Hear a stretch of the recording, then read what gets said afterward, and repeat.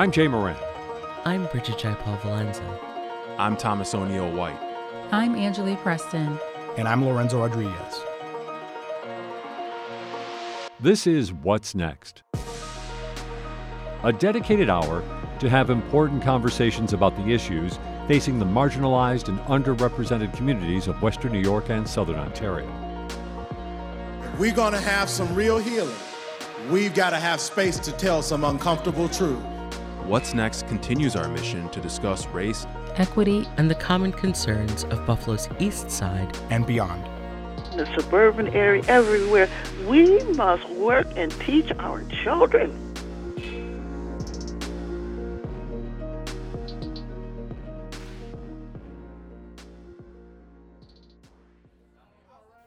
Hello, I'm Lorenzo Rodriguez, and welcome to What's Next.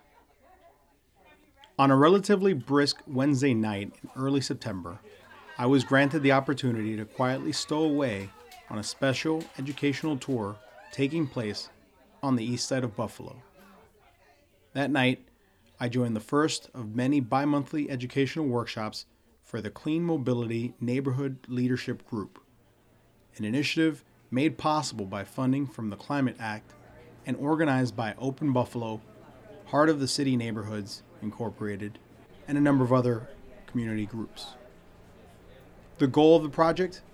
To educate the community about environmentally friendly transportation options and reducing fossil fuel emissions, as well as being the voice of the needs and wants of the community when it comes to environmental concerns. The program began by holding interviews, and out of the 75 East Side residents that applied, 25 were chosen to be neighborhood leaders. They would be receiving monthly stipends and be responsible to attend educational workshops such as the one that I was joining. This first meeting would focus on visiting 3 environmental justice sites in East Buffalo that had past issues with arsenic, lead, and other contaminants. We all met up at the Frank E. Merriweather Jr. Library, and the vessel that would be taking us to all these ecological impact sites was one of the NFTA's 20 new EV buses.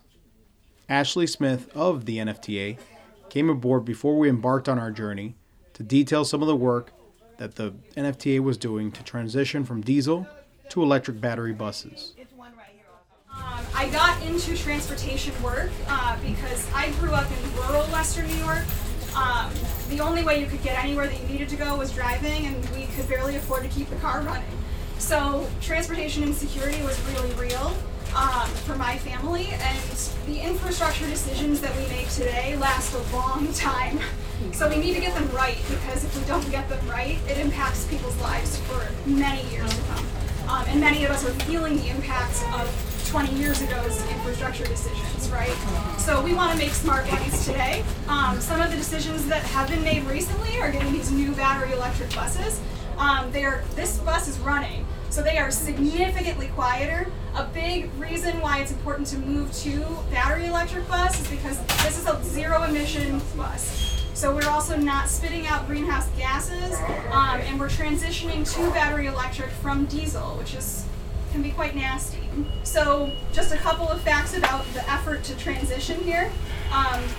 Part of what allowed us to get the 20 buses, this is one of the 20 buses, was $28 million in grant funding, and that secured 20 40-foot replacement buses. So again, that's replacing diesel buses and getting those off the road.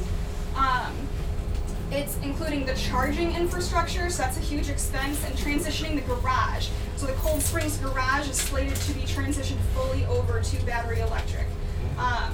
It's also funding workforce development and training, because we have staff that know how to fix all of our diesel buses, but we need staff that know how to fix the battery systems, that know how to work the battery electric buses. But we have to reskill everybody and make sure that we're getting everybody ready to move over to that battery electric bus and all of the components that go along with that. I also want to point out, with all of these new buses, this is a really fancy feature. You can let folks know if they catch the battery electric bus. This is a wheelchair securement system, and this one's fully automated. So the person can come on and independently press a button to secure themselves and their wheelchair into the bus. So it no longer requires the operator to leave their station up here to come secure the wheelchair. That can happen on its own. which is really exciting. So, and then I think I already mentioned that this grant set the stage to start to move that Cold Springs garage entirely to battery electric, which is really, really exciting. And it got 20 buses that were from our 2006 series off the road. So they were already nearing the end of their usable life. If you take the bus a lot and you've been on one of the older buses, this is a significant upgrade. It's more comfortable, it's definitely cleaner, so it's nice all around. Kingsley Park was the first of 3 locations that the NLG participants would visit. On hand were David Hahn Baker, informally known as the godfather of the environmental movement of Western New York, and Bill Nowak, a former Buffalo City Council staffer and fellow environmental crusader.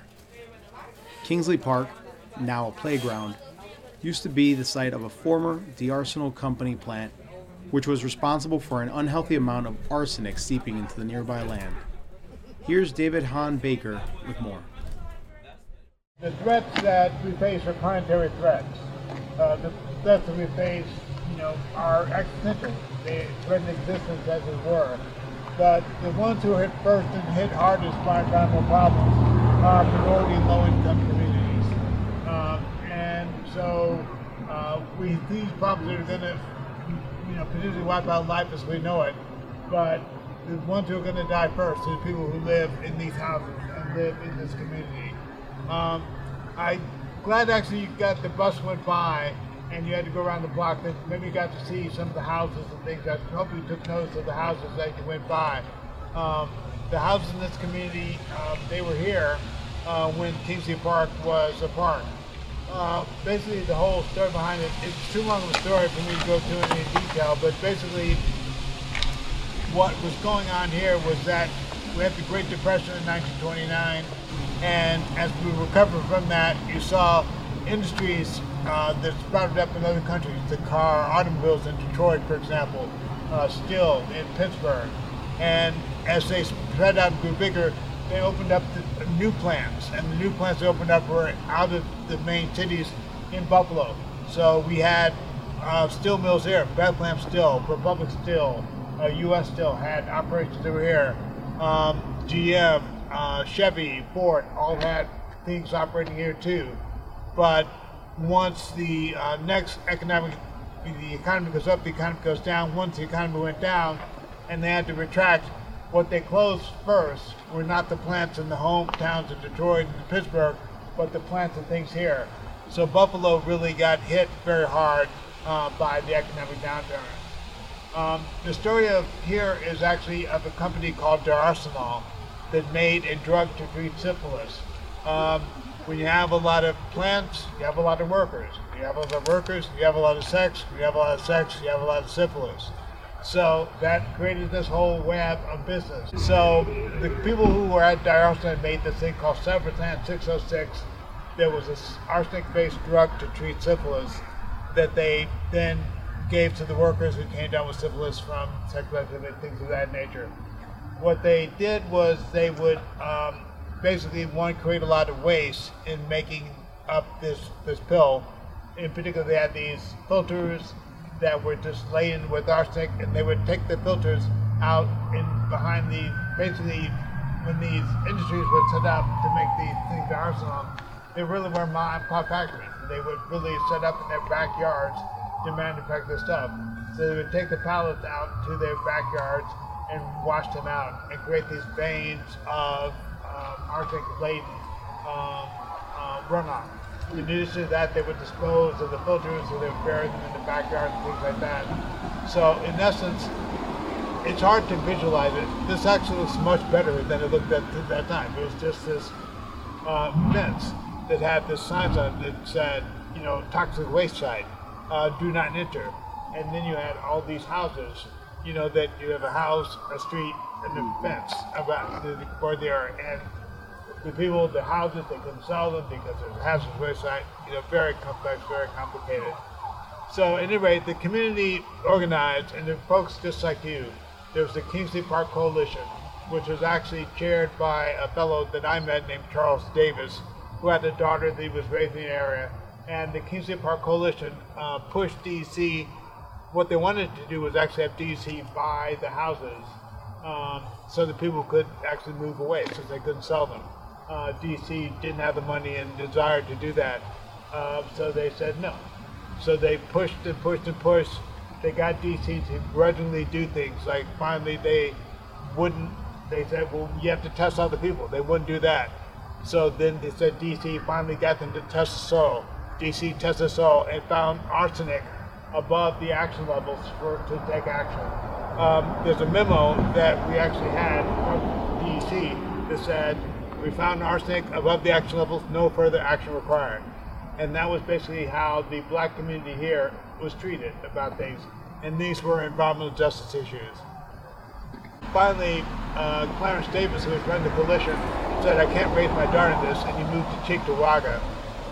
And Reverend James Josie, the Church of God in Christ, ended up heading up the case of our coalition. And I mostly worked with him. People moved, but the church did move. So that was why Reverend Josie ended up heading things up. Reverend Josie ended up actually blackmailing DEC with the memo that said no further action required, even though it was above the action levels, to get them.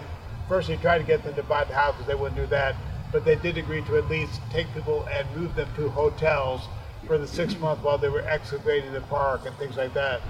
But they cleared out this. They built this basketball court is new. This swings are new. All these things over here, they're new. So it's a long story. But let me turn things over to Bill Nowak. Bill is a person who I think is most responsible for protecting Buffalo's environment and for the things that we have for today. So I can't say too much, to honor him because he really has been a great leader on this. So Bill, why don't you talk about back that? at you. You've been a great partner and leader in all this as well, Sal. I see this as both a triumph and a tragedy, this process here. There was a factory here. It's a tragedy because they should have done a much better job of what they did here, and it should have been much more careful. It should have been very well regulated. But it's a triumph because this was a community coming together to get a waste site taken care of. The newspaper reports at the time said at that point there were 93 toxic waste sites in Erie County, and this was the first one that got taken care of. Didn't get done perfectly, didn't get done as far as it should have, but it was a really strong community effort that made it happen. So arsenic, how many of you are familiar with arsenic? You've heard of it from David talking about it, but what do you know about it? Poison. Okay. It's also medicine. For 4,000 years, going back to Chinese medicine, Ayurvedic medicine, it has been used as part of medical treatments, and it's even being looked at this point for moving ahead in chemotherapy, even treatments for things like COVID. Substances have kind of a mixed life, but it was definitely a poison. The Emperor Nero assassinated his brother-in-law to keep him away from the throne using arsenic. In the late 1800s, it was known as both the poison of kings and the king of poisons because it was frequently used to assassinate various people that were in line for kingdoms. So in 1836, there was a process that was developed that during an autopsy you could see whether it was arsenic that caused the death. And that really kind of stopped the drug from being used in assassinations so much. But we're basically here because this factory was here making this medicine and using arsenic. And I'll read you a little bit what the DEC said. Depending on the length and level of exposure, various symptoms can be displayed. It can irritate the skin, eyes, or lungs. Long-term exposure can cause weakness, nausea, stomach pain, diarrhea, inflammation of the eyes, nose, and throat, and a variety of other symptoms. And then if you go into the medical journals, it says it's ubiquitous in our environment. It's all throughout our environment. And it is a potent neurological and liver toxin, as well as a lung, bladder, and skin cancer-causing agent. So that's what was happening in this neighborhood, and it was not being regulated properly. After the company closed, the company was here from like 1925 to around 1950, the late 40s. And when it closed, some of the workers reported what they had seen going on the site. As David had mentioned, And this got local environmental authorities interested. Erie County did a test in 1983. The EPA came in 1986, but it wasn't until 1991 that they started a cleanup. And what they did, and a lot of it was due to the community pressure and the community saying this is what you have to do, they took out the first 2 feet of all the soil in the park. There was an area back towards Riley Street, a fairly large area, where they saw a big yellow streak in the soils where this stuff had been dumped and strained, and they took that down to 10 feet. So they wound up putting in clean soil here.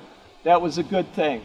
People in the meantime had been given access to the soil when the factory came down, and they took some of that soil, put it in their gardens here. Some of it had leached into the homes on Riley Street. So there was a lot of concern about what was happening with the neighbors, not just with the park. They did remove some of the soils in some of the neighbors' homes, but the health concerns continue to be really important to people. And that's, I'm speaking somewhat of triumph and somewhat of tragedy. And that's where the tragedy comes in. They did do testing. They found very small amounts of arsenic in only a couple of the 300 people they tested. They found small amounts of lead in a couple of the people. But the people who had already passed away, who maybe had gotten sick from being in these houses, weren't around to be tested at that point. So the full story is something that we're never going to get, and the full impact that this has had on people's lives and the tragedy of it is something that we're never going to get fully rectified. The city got this land in 1967. There was a park here until the park was put in place in 1972. So all this time that, there were folks who worked in this place who knew there was a problem. There were kids playing in this space. Once the testing started happening in the 80s, the city did wind up locking the park down in 1988. And after that, they basically did the cleanup. The cleanup cost about $1.2 million. They got 11,549 tons of soil taken out of this park. That's about 350 truckloads. Wow. About 20% of those were hazardous. They had to be treated as hazardous waste. When I talk about the community really having an important impact on this, you go through the records the DEC laid out, 20 different times when they attempted to communicate with the neighborhood between holding meetings and sending out letters and so on and so forth. It was a really kind of major issue, and having been part of it, I suppose I should introduce who I was at that point. I was working for the city council staff. I did that from 1988 to 2004 and was working for Council President Pitts and also Councilmember Dave Collins. And the two of them were pushing really hard on this. And the DEC, I don't think, had ever felt that kind of heat before. So, it was a really impressive thing to watch. As David mentioned, there was some lead contamination that was a concern as well. What they said, and they tested for lead here, they found it to be fairly typical of a neighborhood which had lead paint and leaded gasoline, which is, most of the densely populated city of Buffalo.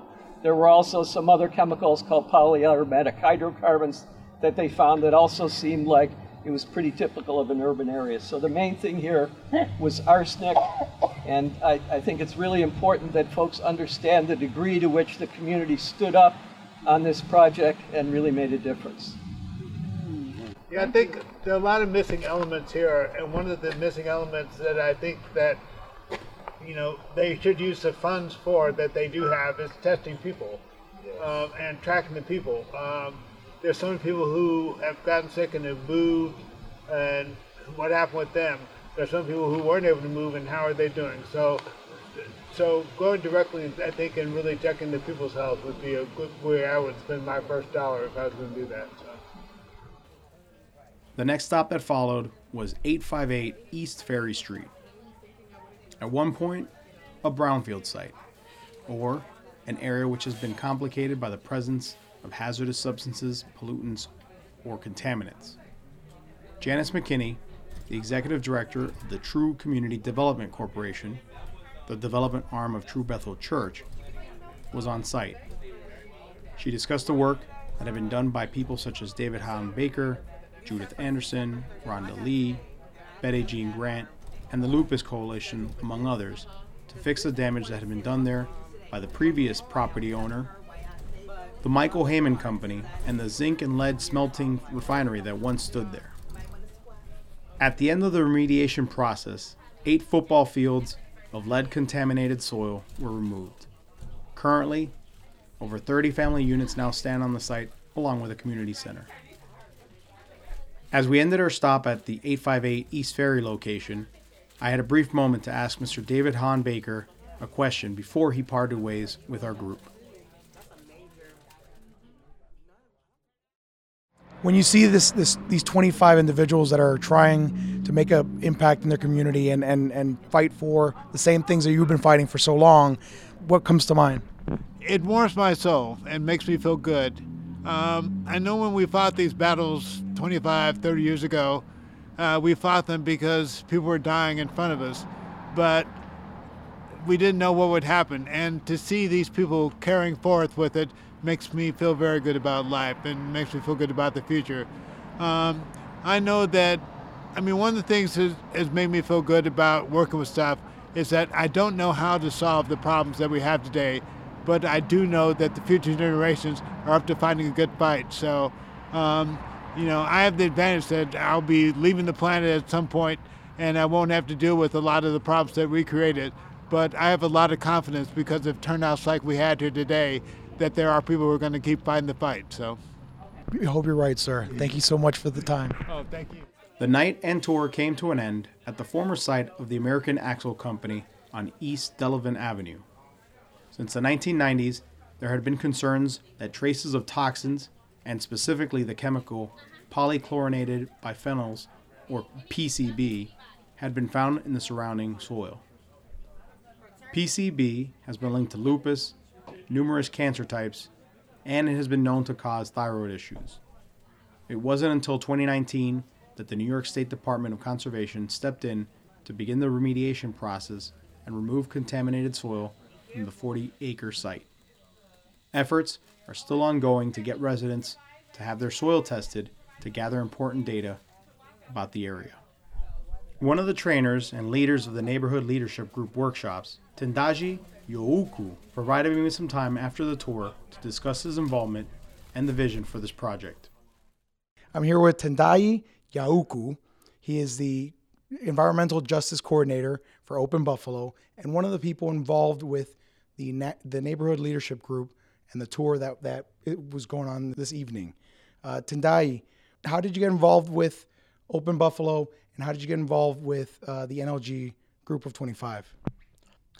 So I saw that Open Buffalo was hiring for their Ecological Justice Coordinator, and as someone who has been working towards urban planning, sustainable development, renewable energy, I saw it as an amazing opportunity to join the Open Buffalo team.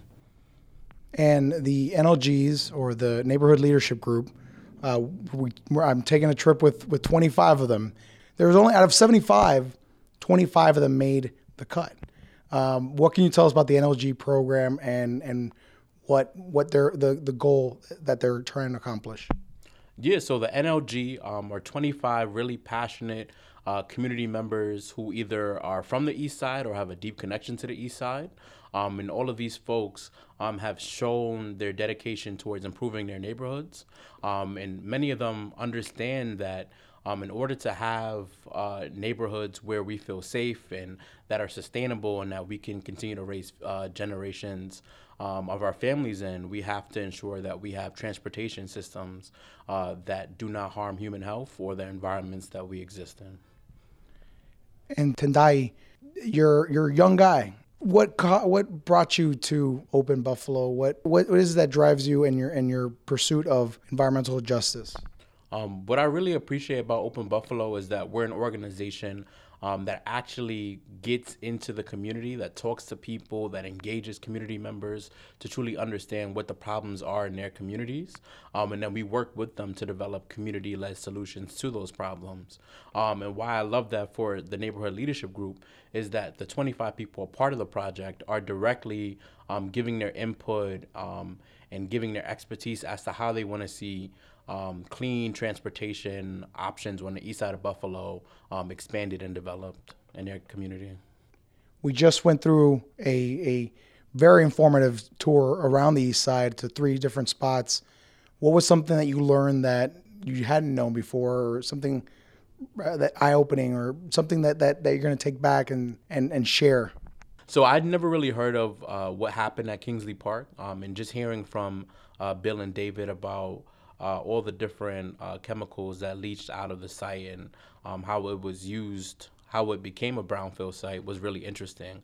And I'm glad that they brought light to an issue that has been covered up, because a lot of the environmental issues that exist within Buffalo or have existed in Buffalo have been treated with like half-baked solutions. So I'm glad that we're doing this work so that we can create a holistic approach to tackling environmental issues in Buffalo. And for younger folks who are concerned about the environment but really aren't making that extra step to actually make some actual change, what can you recommend? What words can you impart? Yeah, I know that in learning about the climate crisis, it can feel like doom and people can feel hopeless. But I want everyone to understand that there is always something that we can do in our communities, whether it be as small as organizing a cleanup to recycle, compost, and take out the trash, from something big like signing up your neighbors for clean energy programs. There's so many different options, so many different organizations, so many different federal grants and state grants that fund this work. So if you're interested in it, get involved. Tendaji Ya'Ukuu, thank you so much for joining us on What's Next. I appreciate it. Yes, thank you. The Neighborhood Leadership Group Initiative is intended to be a 2.5-year program. We thank them for allowing us to come along for this informative excursion and to share this valuable information with our audience. We'll be right back with more What's Next and a conversation about the upcoming Children's Garden Festival after this short break. You're listening to What's Next, our place to discuss the important issues of our communities of Western New York and Southern Ontario. We want to hear from you. Click on the Talk to Us option in the WBFO app, and we will work to get your questions or comments on the air. Do you have a story or concern that we should be addressing? Email us using whatsnext@wbfo.org. Together we'll have the conversations that are needed. This is WBFO, your NPR station. Hello and welcome back to What's Next. I'm your host, Lorenzo Rodriguez, and I'm joined today once again by a friend of our show. This is her first appearance on What's Next, but she's been on before in our previous iteration of Buffalo What's Next. Miss Samantha White, how are you? I'm so good. Thanks for having me back. Well, it's a pleasure always having you back because you're great. You're a great speaker. You're a great advocate for the things that you do, the many things that you do. I'll get to some of that towards the end because you've made some new accolades. But in the meantime, we're talking about the upcoming Garden Buffalo Niagara's Children's Garden Festival. Last time we spoke, right before we became What's Next, it was with yourself and Ms. Renata Tony. She's your co-chair for the Eastside Garden Walk, which wonderful festival now that's been going on for how many years? Oh, it was the 6th year since 2018. And I went out there. I took my family. I put them in the little red wagon, and we walked around and went out to your garden. I'll get to that as well. But how I thought it was fantastic. It was my first time going. But how was the reception? How did it go? You gave out tons of backpacks I saw lined up. Oh my gosh, we gave away 500 book bags. It was phenomenal. The kids were happy. Kids and adults alike, because that one's the one we're going to talk about now is for the tykes and for the youths, as my cousin Vinny would say. You're a lawyer, so I hope you appreciate that reference. But it seemed like it was a good turnout. It was, and the gardens were wonderful, and there was community building and warm spirits and connections that were built. We had busloads of interfaith visitors going around the East Side and just sharing in community and creating relationships and just community building, That's it goes without saying, but that's what we need more of every day. And I was, like I said, thrilled to be out there. Now coming up, that one took place around the east side of Buffalo, around Martin Luther King Jr. Park, and on Fillmore North Parade, and it's happening again this coming Sunday, the 8th, from 2 to 5, with the aforementioned Children's Garden Festival. Now it's the little one's turn. What can we expect as far as that event is concerned? All right, so I'm going to give it to you. This is your baby. Like, this is the one that you created last year, right? This is the second year that this one's going on. I founded this last year, and I wanted it to be something of a community celebration. I wanted to gather resources and distribute them. I wanted people to be able to come out regardless of whether they had lots of money or not, regardless of whether they had a couple of kids or a bunch, just be able to come out and engage in community, learning, activities for the kids, and resources. We sent people home with so much stuff, people in need. And it was just an amazing experience to see everyone smiling ear to ear. And we're going to do a repeat of that this year. We are going to engage in the education about gardening and environmentalism. You're going to see people like Miles, who does composting, and he has his worms to demonstrate. He's the worm guy, and the best part is that he's reflective of the community, an African-American man who is engaged in environmentalism. So we are reaching out to show the community that they can, engage in these activities, and that people like them are already doing it. So it's super important that we are representative of the area where we are based. We're going to have planning activities, and there's going to be a photo op to dress up as a beekeeper for the kids. So much more. Conservation groups are going to be out there. All sorts of family organizations. It's right next to the Buffalo Science Museum, so they're also a part of the proceedings, and I'm seeing here also Urban Roots Cooperative Garden Market. Yeah, they donated bulbs. So there's going to be kids getting free bulbs, right? And well, what's the point of giving a bulb if there's not a gardening book to go along with it? So we worked with people like librarian Lorna Peterson in order to curate a list of age-appropriate African-American authored gardening books that we're going to be giving away to children for free. And we worked with Zawadi Books and Sharon Holly, who also is the executive director for Nash House, to obtain those books that we'll be giving away. So again, we were really mindful in how we put our resource gathering and distribution together. But we're going to give you a bulb. We're going to give you the know-how in book form. The know-how in book form. But then we're also going to give you a bookmark that doubles as a planting guide so that you know how deep to dig the hole, but you take that out and you can still use it as a bookmark. I love it. Yeah. I love it. Yeah. And so we just greatly appreciate all of the various organizations that have come together to make this possible, because truly it's not the work of one person. It's the work of an entire community saying that it's time. And highlighting said community. Like I said, the East Side Garden Walk was wonderful because you saw so many folks, and folks that are not of the East Side there as well. And I know that there's also, along with the bulbs, the books, you're going to give away pumpkins. Yeah. This is a fall festival, right? It's a fall theme festival. So it's one of the last few. This is the last calendar event for Gardens Buffalo Niagara, so you gotta do it big, and we're going out with a bang, baby. We're going out with a bang. Got to get those pumpkins for Halloween.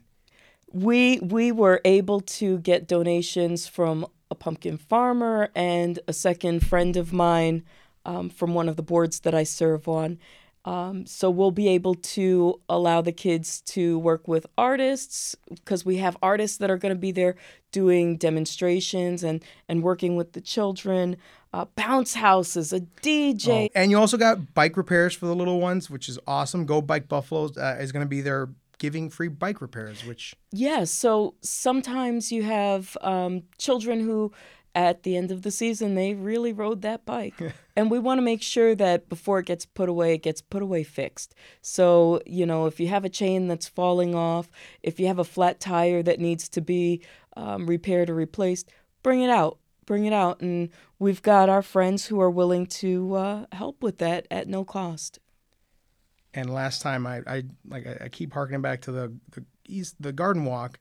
I am looking forward to going out to the Children's Garden Festival. I have two young ones of my own, and we were glad that we were able to stop at your spot on the walk, and we got to go to your fairy garden. They loved it. With the garden walk, you had everyone open up their gardens for everyone to come in and see and admire. And in yours, you had a tree stump that you turned into almost like a little gnome garden fairy village, and they loved it. Let's give it some scale. When we say tree stump, we're talking 10 foot tall. Yeah, I know. I'm sorry. You're right. Yeah, it was huge, massive tree. And I, in my free time between being a lawyer, being president for a bar association, running festivals, founding career fairs, in my free time, I took up chainsaw carving and carved a fairy house. Very therapeutic hobby. Why not? It was COVID, I couldn't leave. So, yeah, I took up chainsaw carving, and I have a 10-foot fairy house in the backyard. It has a little door that you had them knock and open up. And we didn't see a fairy, though. I thought we were going to get a fairy. You had to wish harder. Keep wishing.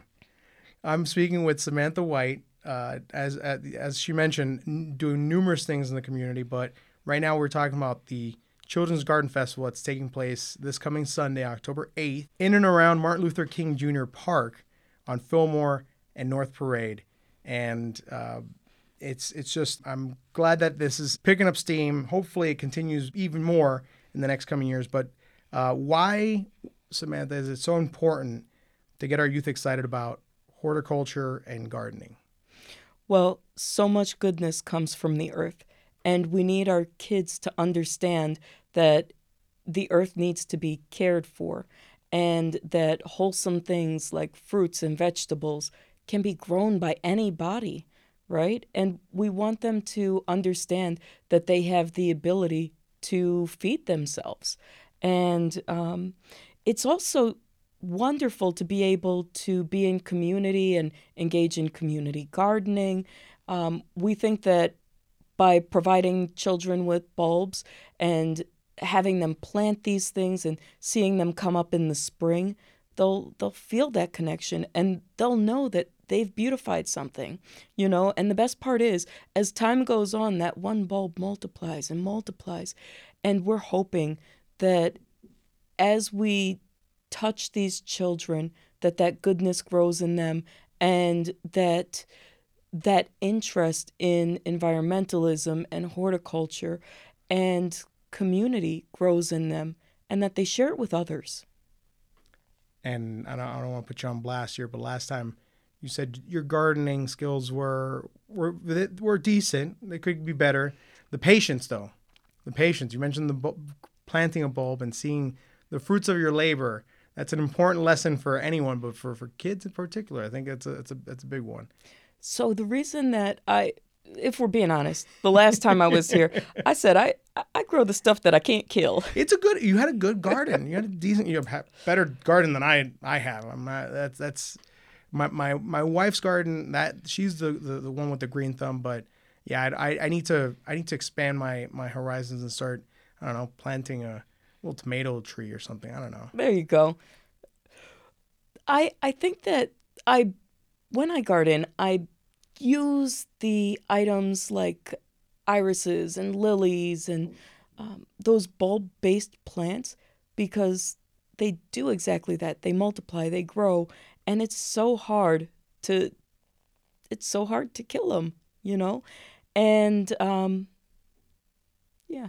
I see my mother-in-law and my grandmother-in-law with their clippings, and they share the clippings, and I'm like, oh man, they really like their gardening work, and it's a wonderful hobby and a wonderful just thing to invest your time and energy in, because you reap its benefits. And I assume some of the education is based on I saw you're partnering with the Resource Council of Western New York and Buffalo Go Green. So the idea of nutrition and self-grown produce and. Oh yeah, and we're gonna have organizations. So many organizations came out to support. I do have to mention the Children's Foundation of Erie County. They helped us found this last year. The Baird Foundation, M&T Bank, West Her. So many. Blue Cross Blue Shield is going to be out there talking about health. They're going to have the cruiser out. It's so many organizations came together to make this just possible. And we are going to be focusing on nutrition and health and activity and wellness, environmentalism, horticulture, because so many good things come out of those things. That's a big one. That's I mean, we see the effects of ignoring Mother Earth now one way or another, and I remember growing up that being a big push in the 90s. And we gotta go back to that. We gotta remind the future that there is that we want a future Earth, and that greenery, ecology, everything that comes from the Earth and the Earth itself is imperative. So important. will you be there in costume as Captain Planet?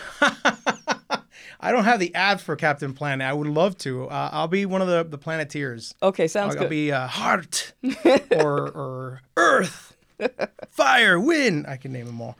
That was a band. Good work by you. Yeah. Samantha, and we mentioned it. You mentioned it, but you're everywhere. You're the co-chair of this event. You're the founder of this event, but you're also involved with the Western New York Law Center. You're involved with you're the president of the Minority Bar Association of Western New York. Yep. And because of that, quite the accolade that came your way. You were named one of Buffalo Business First's Power 100 Business Leaders of Color. First off, congratulations. Thank you. Well deserved. Since I've known you now for in a relatively short time, you're a powerhouse. You just keep doing something. You're always busy. I wish I had that energy and tenacity. So kudos to you. How does that, I mean, I don't know if there's an award acceptance coming up, but I just wanted to ask you, like, what does that distinction mean to you? Well, first off, I was shocked, and I so greatly appreciate Buffalo Business First. I was floored by it, tell you the truth. I just go out into the community, and I just try and be real with people all the time. Some people like it, some people don't. But sometimes when too real goes wrong. No. Right? No, so you need realness. We have too much of the opposite. And I just try and I just try and live a life led by faith and good works. And so that's it. That's what I do day in, day out.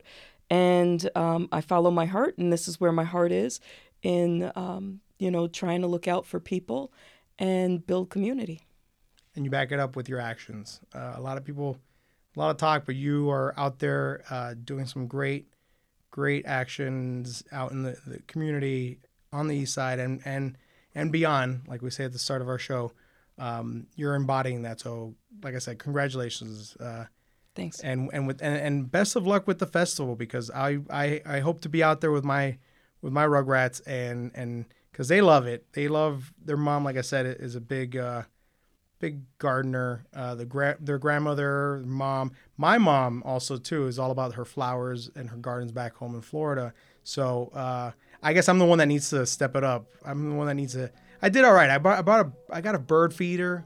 I want to get a bonsai tree. That's my next one. I'm trying to get a little zen in my life, so get a bonsai tree to hopefully cultivate and grow. But no, this is really cool stuff, and I hope a lot of our listeners make it out there on the 8th of October. Rain or shine. Rain or shine. I mean, we need rain for the plants, but hopefully it doesn't rain. But even if there is a little drizzle, don't let that stop you. We have practically a circus-sized tent, okay? Okay, good. It's going to be on point. Come on out.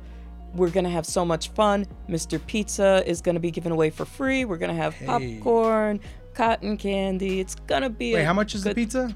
Free. You got to remind people that one. Samantha White, always a pleasure on What's Next. Thank you so much for coming on once more. Thanks so much for having me. I appreciate you.